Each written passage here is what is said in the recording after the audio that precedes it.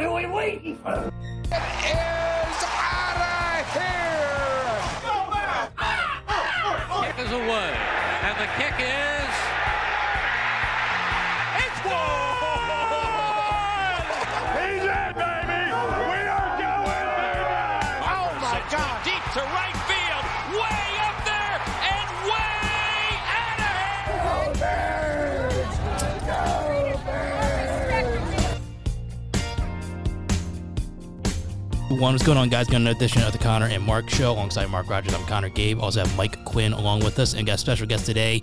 He covers the Flyers. His name is Jason Myrtetus. You can follow him on Twitter at Jason Myrt. Jason, thank you so much for coming on and talking to us about some Flyers. What's going on, boys? Doing good. Jason, thanks for coming on, man. We appreciate it. No problem. Yeah, hey, Jason, and one more, Mark here. I do the show here with Connor, and again, we really do appreciate you coming on, and can't wait to jump into some Flyers hockey with you. Let's do it, man. Drop the puck. Let's go. All right, so, Jason, this is Mike here. First question, I think, with the most recent thing in our minds being the draft, how would you rate the Flyers' overall draft with like an A, B, C, or D grade? And what can we expect from each individual player that we drafted, like Tyson Forrester, and Emil Andre, and Zade Wisdom?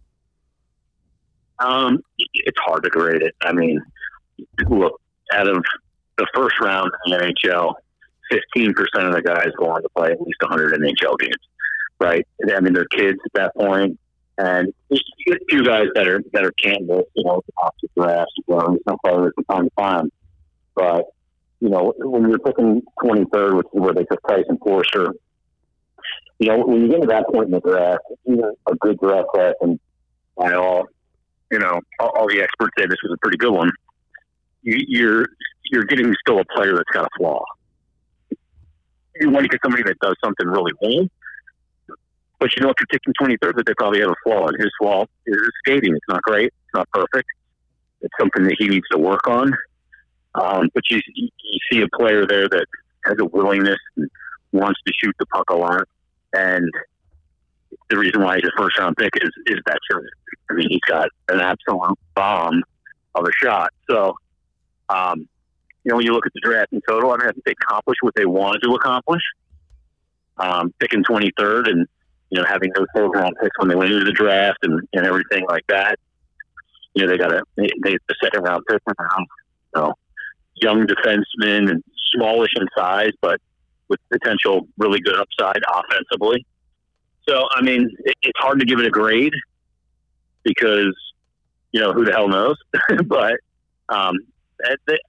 when you look at it on paper, and I think they checked the boxes that they wanted to check in the draft, and that's really what it's all about. Yeah, I think that's great. I think looking now, we've had Zade Wisdom and Tyson Forrester both signed to their entry-level deals. Who do you think out of those two, or out of anybody that we drafted, do you think will make it to the NHL first? Well, I mean, you got to go with the first-round pick. I mean, when you're talking about a guy like Zade, who's a great story, and it's not going to be from lack of effort, but he was a fourth-round pick for a reason. He's not thought of in those same circles, so when you look at the first-round picks, the drop-off from round to round and guys that get to the NHL is incredibly pronounced. So, I mean, if I'm handicapping and I got to put any money on a guy, then I'm obviously going to put it on the first-round pick on Tyson Forster. Yeah, and kind of moving on to the active roster, Jason, in regards to Chuck Fletcher and making some moves already, the departures of Pitlick, Thompson, and Grant. Do you feel those were the right moves for this hockey team moving forward, or do you think those were the wrong moves? Well, I mean, all were on expiring deals, obviously. All are veteran players. All are bottom six players. And in this world, of a flat cap, and the flat cap isn't just this year. But I think it's probably at least 3 years of a flat cap, maybe up to 5 or 6. You got to make these decisions. And while I would have loved to have kept Tyler Pitlick because he was kind of a known commodity in your bottom six, you knew what you were going to get. Not a flashy player, not a dynamic player, but a consistent professional. But when he went out and was able to get more than 1 year term and a raise, then I got to go, okay, I'm fine with not trying to match that offer because I got a bunch of guys coming. You know, I got Nicholas Alday-Kubel. That makes less money and can fill that role. Is he going to be as consistent as Pitlick? Maybe not. Maybe he'll be better than Pitlick. I don't know. And then I have a guy like Connor Bunyan who can fill the Nicholas Alday-Kubel role. And that is also cheaper. So I'm in a flat cap world. I have to allocate my dollars. I have to watch some year with my cap space because it's not just this year. It's going to be multiple seasons with the flat cap. So I have to be really stingy with that. If I can save $700,000 or $800,000 every year for the next 3 years because I'm going with Nicholas Alday-Kubel over Tyler Pitlick, then I think that's the right move. Yeah, and I know how you just alluded to, Alday-Kubel kind of stepping in for the Pitlick role, but in regards to the Grant and Thompson departures, do you kind of have a projected guy to step into those roles, or do you think the Flyers might make a move in free agency to fill those roles? No. I mean, you got guys in the house to fill those roles. I mean, you're talking about fourth-line players. Now, it's good that look, you put yourself in a position where you can still make a deal at the deadline should you need to acquire a Nate Thompson or a Derek Grant type player, you know, a veteran player that can kill penalties, that has some playoff experience. So you have a little bit of cap space left over to be able to do that. Should you need that, you know, when you get up towards a trade deadline, like they did this past year. But no, I don't need to carry guys like that during the season. I got to see what some of these young players are doing, and I got to have roster spots to do it. I got to have the amount of contracts I need to do it. And, you know, I don't want to bring those guys in, you know, that are 34, 35 years old to block young players from getting up to the NHL. Again, especially in this flat cap world where I got to pay guys. I got to get more from guys on less money. So I got to get more from players on entry-level contracts. And entry-level contracts, and, you know, I got an expansion draft I have to worry about too. Not that I would protect, obviously, Thompson, Grant, or Pitlick, but still, I have to consider that element of it as well when I'm giving out contracts to any team.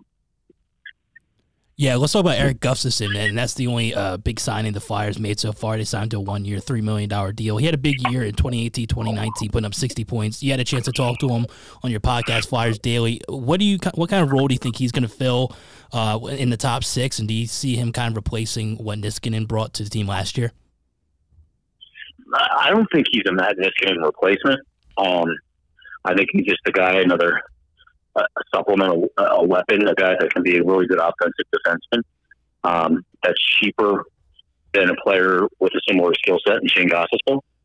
So, I mean, I believe that they'll probably move on from Gostisbehere. And don't expect a lot in return. Like, you're not going to trade Ghost and get some great player in return. What you're getting in return is his $4.5 million off your books.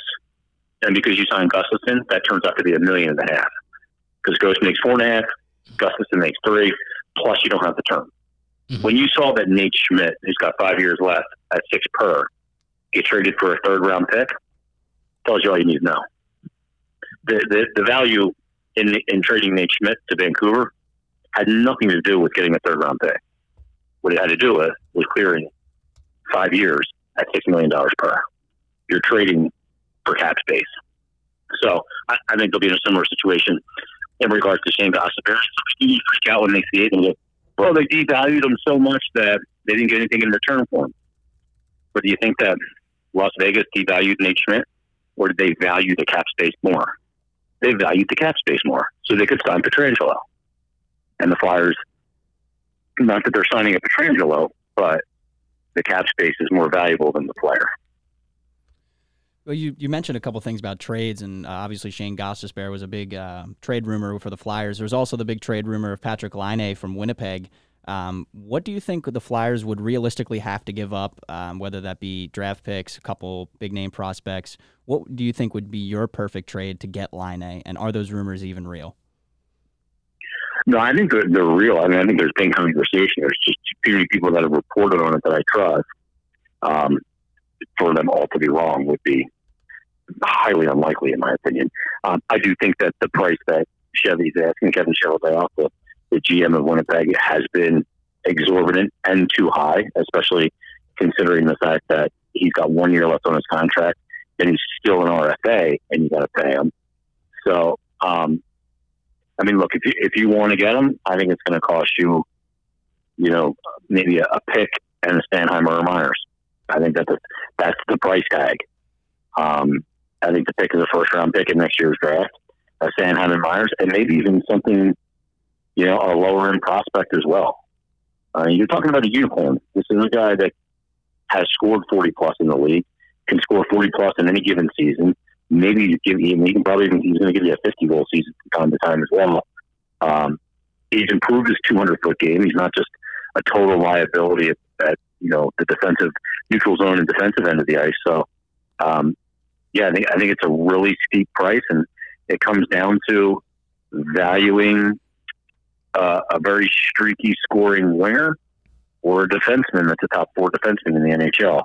To me, I value the defenseman more. I think the position just is more valuable to teams, especially, when you look at the Flyers being a sniper. Well, they were the 6th highest scoring team in the NHL regular season. They didn't have trouble scoring goals until they got to the playoffs, but that's playoff hockey. A lot of teams have trouble scoring in the playoffs. Matter of fact, last year, not this past season, the season before, Tampa, who set all kinds of records, had trouble scoring in the playoffs. And the reason why they got swept by Columbus is because they had to find a way to win 2-1 games, and they didn't know how to do it. So, look, I would not be comfortable giving up that package to get him. He's a dynamic player, and he'd be fun to cover. I get it, but that's a hefty price. Yeah, and kind of moving back into, these young guys that might or will come up at this point now with the 3 departures in the bottom 6. What guys do you think really have a shot at making this roster, and do you really have like a favorite prospect such as Morgan Frost, Cam York, Ratcliffe, any of these guys? Well, I think Frost, obviously, he's going to have to earn it in a very unique situation. And I don't know what the deal is going to be with the AHL.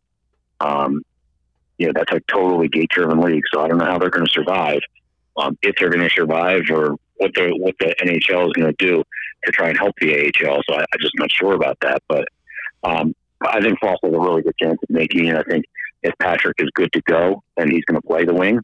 Frost will play the wing. And eventually maybe move into a center role in a year or so. Or if, Frost struggles, or if Nolan Patrick struggles, you move Frost into the middle, move Patrick to the wing. There's a lot of options there. There's a lot of optionality.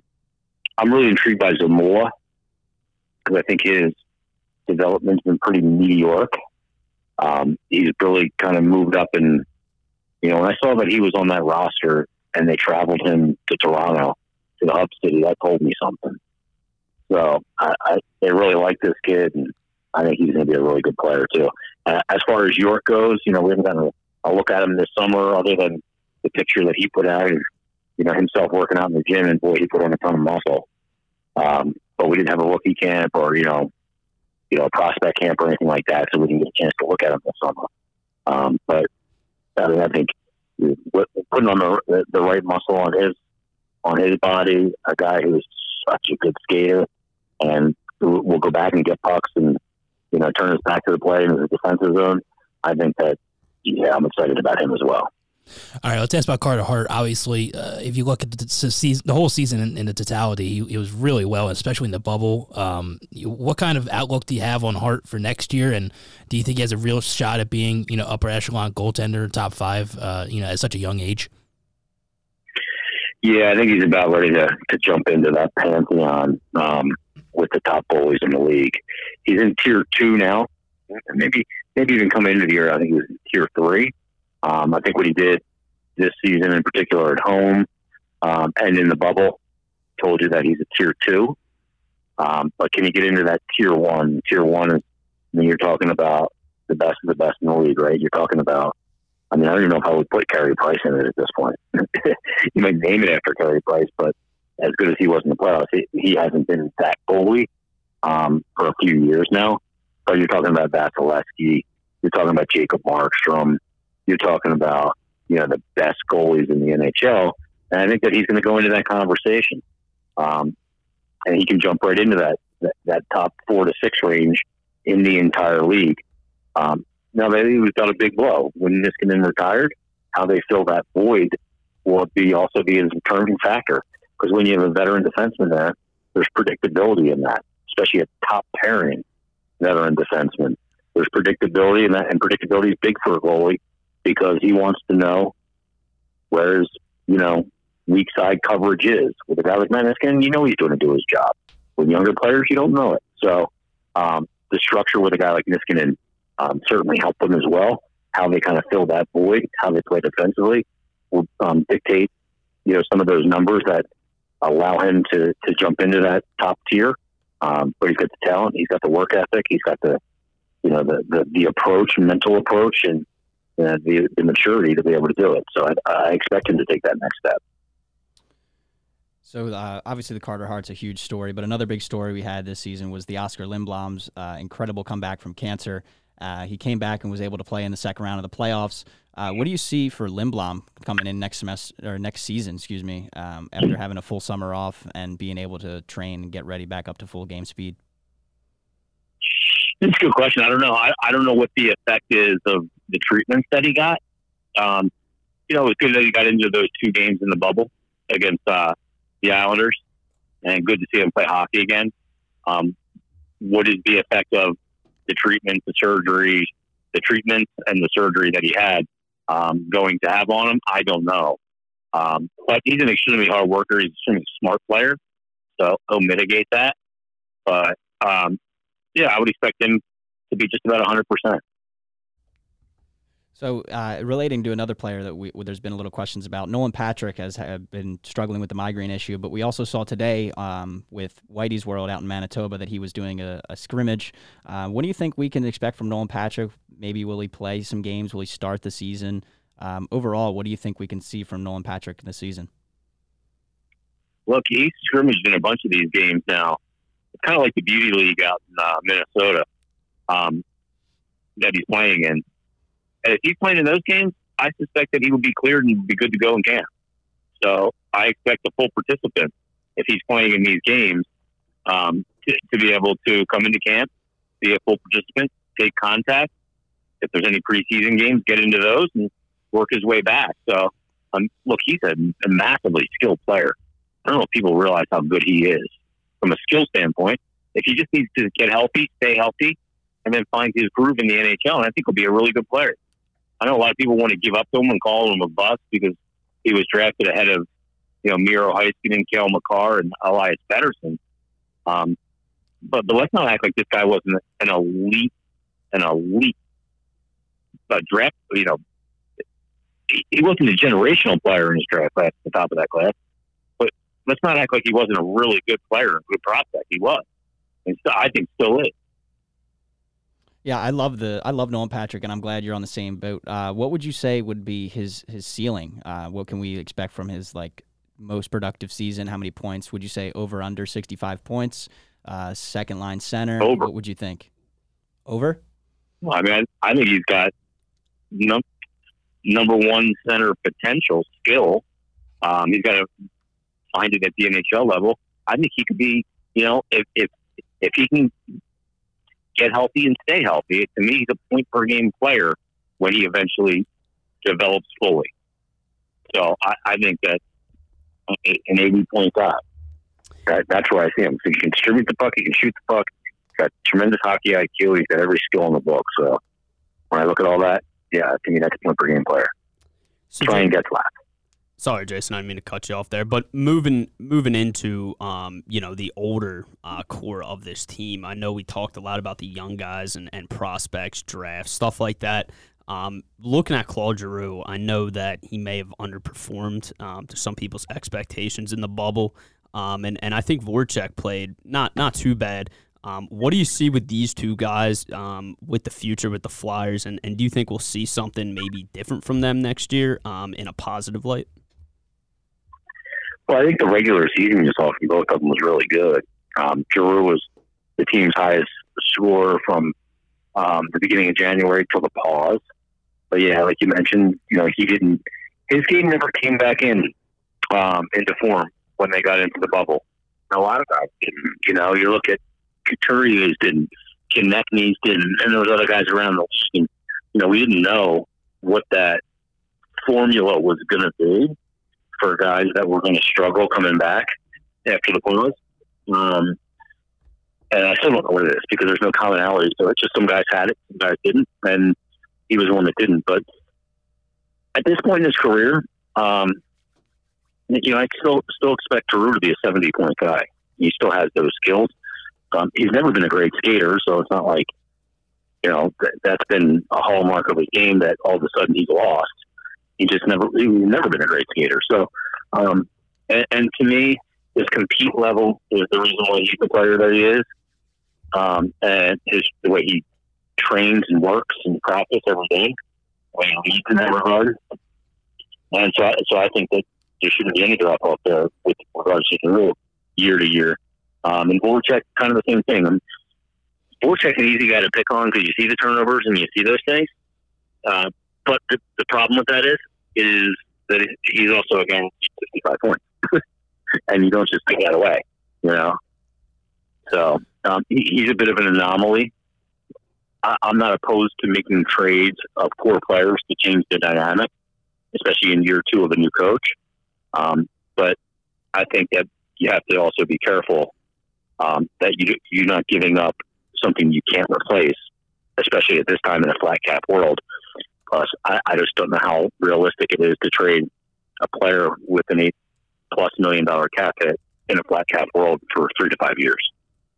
Yeah, bring up the coach of Lehman. He really set the standard in training camp, and really used to saw it this year. The culture change within the locker room and the organization was really glaring. Talking to some of the players on the team, really, what was the biggest thing that stood out when the players talked about Lehman and really the impact he had on the locker room? I think it was just accountability. That there was no getting off the hook at any time.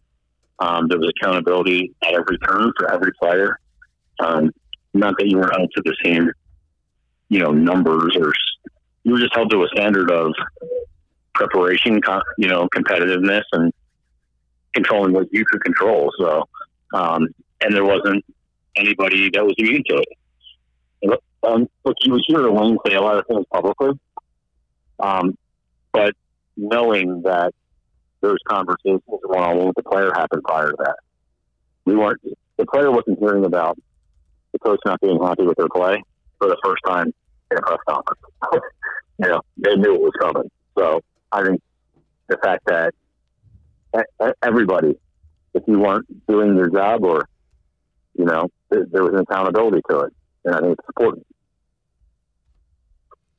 Yeah, so moving into just the teams in the Metro, which teams do you think would be the most scary for the Flyers to play? The Capitals obviously added Henrik Lundqvist. The Rangers had the first overall pick and picked up Alexis Lafreniere. The Islanders had already beat us. The Penguins added Kasperi Kapanen. Out of all of those, who do you think would be the biggest threat for the Flyers in the Metro? Look, you look at the Islanders. The Islanders are a weird team. They're so freaking boring to watch that. I just can't ever take them serious. But they're a good team, and they're Will Lewis. Trots is a great coach. They do good goaltending, and they have Varlamov coming back, and they got Ilya Sorokin coming over. No more Thomas Greiss. But they're a big, heavy team too, which makes them difficult to deal with. But I look at Washington, and I just wonder what can Laviolette do in year 1? Well, everyone who's gone in year 1 has been very good, right? Carolina, his first year there, he went to Cup. Well, actually, was technically his second year because of the lost season. He comes to Philadelphia. He replaces John Stevens in December, goes to Cup final. Year 2 in Nashville, boom, to the Stanley Cup final. He's had success everywhere.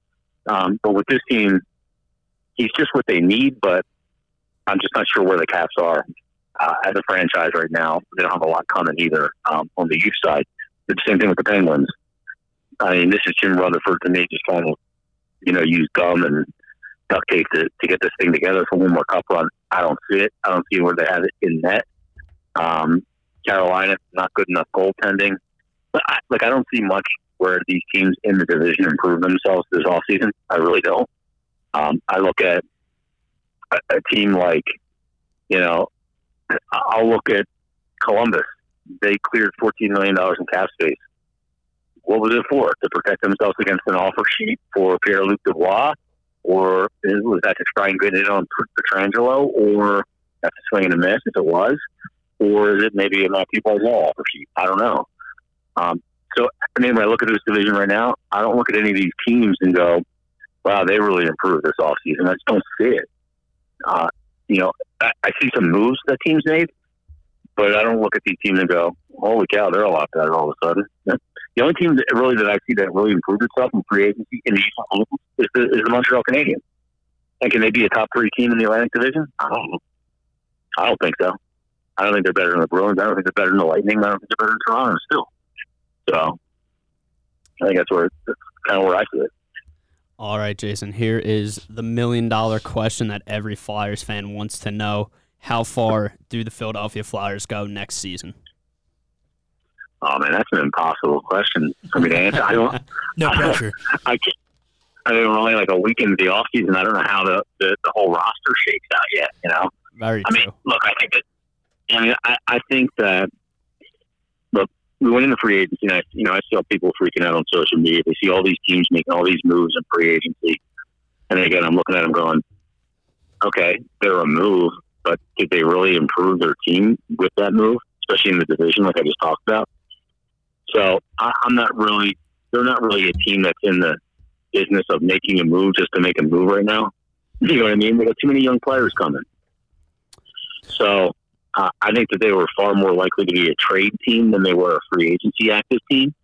And then, the retirement of Matt Niskanen is a big one. I got to see how they fill that hole.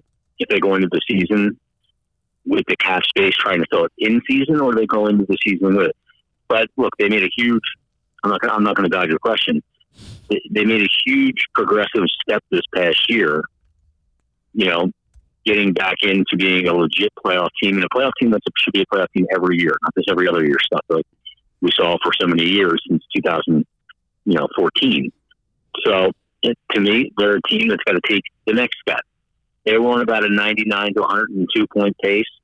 They should be a team that contends for the division title again in a full 82 game schedule, and they should be a team. They should be at least a conference final team. So, I mean, you got the goaltender. You have this young core and growing, and they got a lot of really important experience this year in the playoffs with Sanheim, Konecny, Provorov, Bill Myers, Oscar Lindblom, for that matter. Many other young players got to cut their teeth in the Stanley Cup playoffs a little bit. So those players got to use that and do the right things in getting ready for another season, another playoffs, and learn from it. And if they do, then they'll be a team that should be a top 1-2 team in the division, and should be a top 3 team certainly in the conference. All right, Jason, we'll do some buy or sell questions. Pretty simple with the Flyers. I'll start with this one. Hart is going to be a top 3 Vezina candidate. Would you buy that or sell that? No, I'm not going to buy it yet because the general manager's vote on it. Okay. And I don't think that the Vezina to me is more of a popularity contest.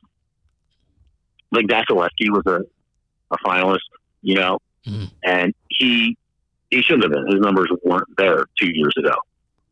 He should not have been in that conversation 2 years ago. This year, yeah, different story. But yeah, the fact that the general managers vote on that, and I think they look at wins more than they look at the technical elements of goaltending. And and to me, you have to have a couple of really good seasons before you can get the cachet to be considered on top 3 level.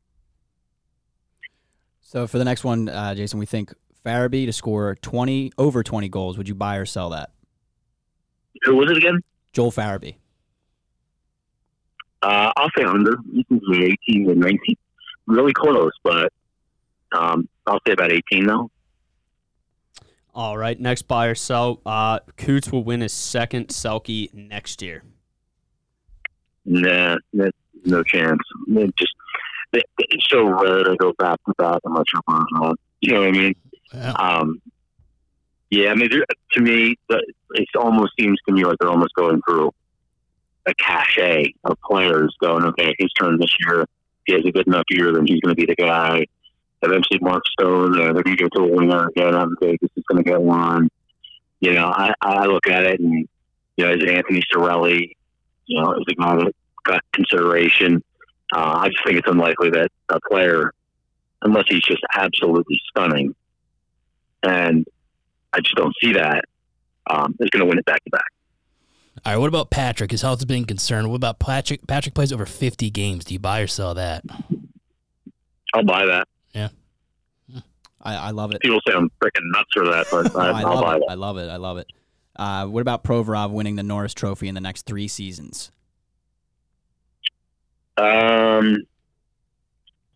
No. I don't know that he's going to have the offensive numbers when he's got to deal with so many defensive zone starts. You know what I mean? I mean, he's probably, I think it's like 62% of his shifts begin in the defensive zone. And he's got so much responsibility defensively on this team that I just don't know that he can put up the requisite amount of offense to be able to win it in the next 3 years. Maybe eventually, but I don't know about the next 3 years. All right. And again, Jason, I'm going to cap it off with the $1 million question for you. Buy or sell, the Flyers win the Stanley Cup in the next 3 seasons? I'll have to buy it. Yeah, you know, because you have the goalie. Yeah. I mean, look, you need a really look. If you're going to win the cup and what will be a 32-team league, you need a lot of luck too. Mm-hmm. Now you have to put yourself in a position to capitalize on the luck.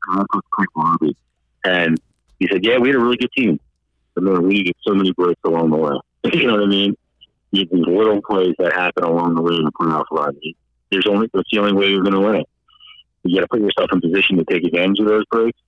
But if you have the goaltender, and I think that they do, and Carter Hart, I think you have a really good coach, and I think you have a really good young core. So I think that they're one of those teams that is going to put themselves into a position and be. And one of the reasons why, guys, is this: because they don't listen to the idiots on Twitter scream and yell about signing some free agent. Because it's not about feeding a frothing fan base something they're used to in free agency. It's about staying the course. And Elliot Friedman from Sportsnet put it best. He said, the Flyers could trade with anybody in the league for any player because they have so much that people want. But if everybody wants what you have, why are you trading it? You know what I mean? Yeah. So, and I think there's a lot of truth to that. I think there's a lot of good stuff coming. I think there's a lot of good stuff already here. Is it perfect now? No. And I get it. People are like, well, I haven't won a cup in 45 years. Well, no kidding. I'm 48. So the last time they won it, I was a whopping 3 years old. But it's not easy to win the cup. It's not like, hey, there's 31 teams. Every team should win it every 31 years. The Leafs haven't won it since 1967. The last time the Toronto Maple Leafs won the cup, there were 6 teams in the league. 6 teams, right? Yeah. You look at the last time even a Canadian team won the cup was in 1993 when the Montreal Canadiens won it and Patrick Roy second. So are those crappy organizations? No. It's hard to win. Mm-hmm. You have to have a lot go your way. You can't buy your way to a championship. And in a flat cap world, it's a good thing Chuck Fletcher went to Harvard because this is complicated. No, we agree. And from everyone, from Mark, Mike, and me, we really appreciate you coming on and talking some Flyers with us. We all grew up around the game of hockey and really excited for this upcoming Flyers season. So, again, we really appreciate you coming on and talking some Fly guys with us. No problem. Anytime, guys. Thanks. That was Jason Myrtetus. You can follow him on Twitter at Jason Myrt. He's also a host on 975 Fanatic. Also has podcast Flyers Daily and Flyers Fix. We'll see you guys next week. Hey guys, did you enjoy the show?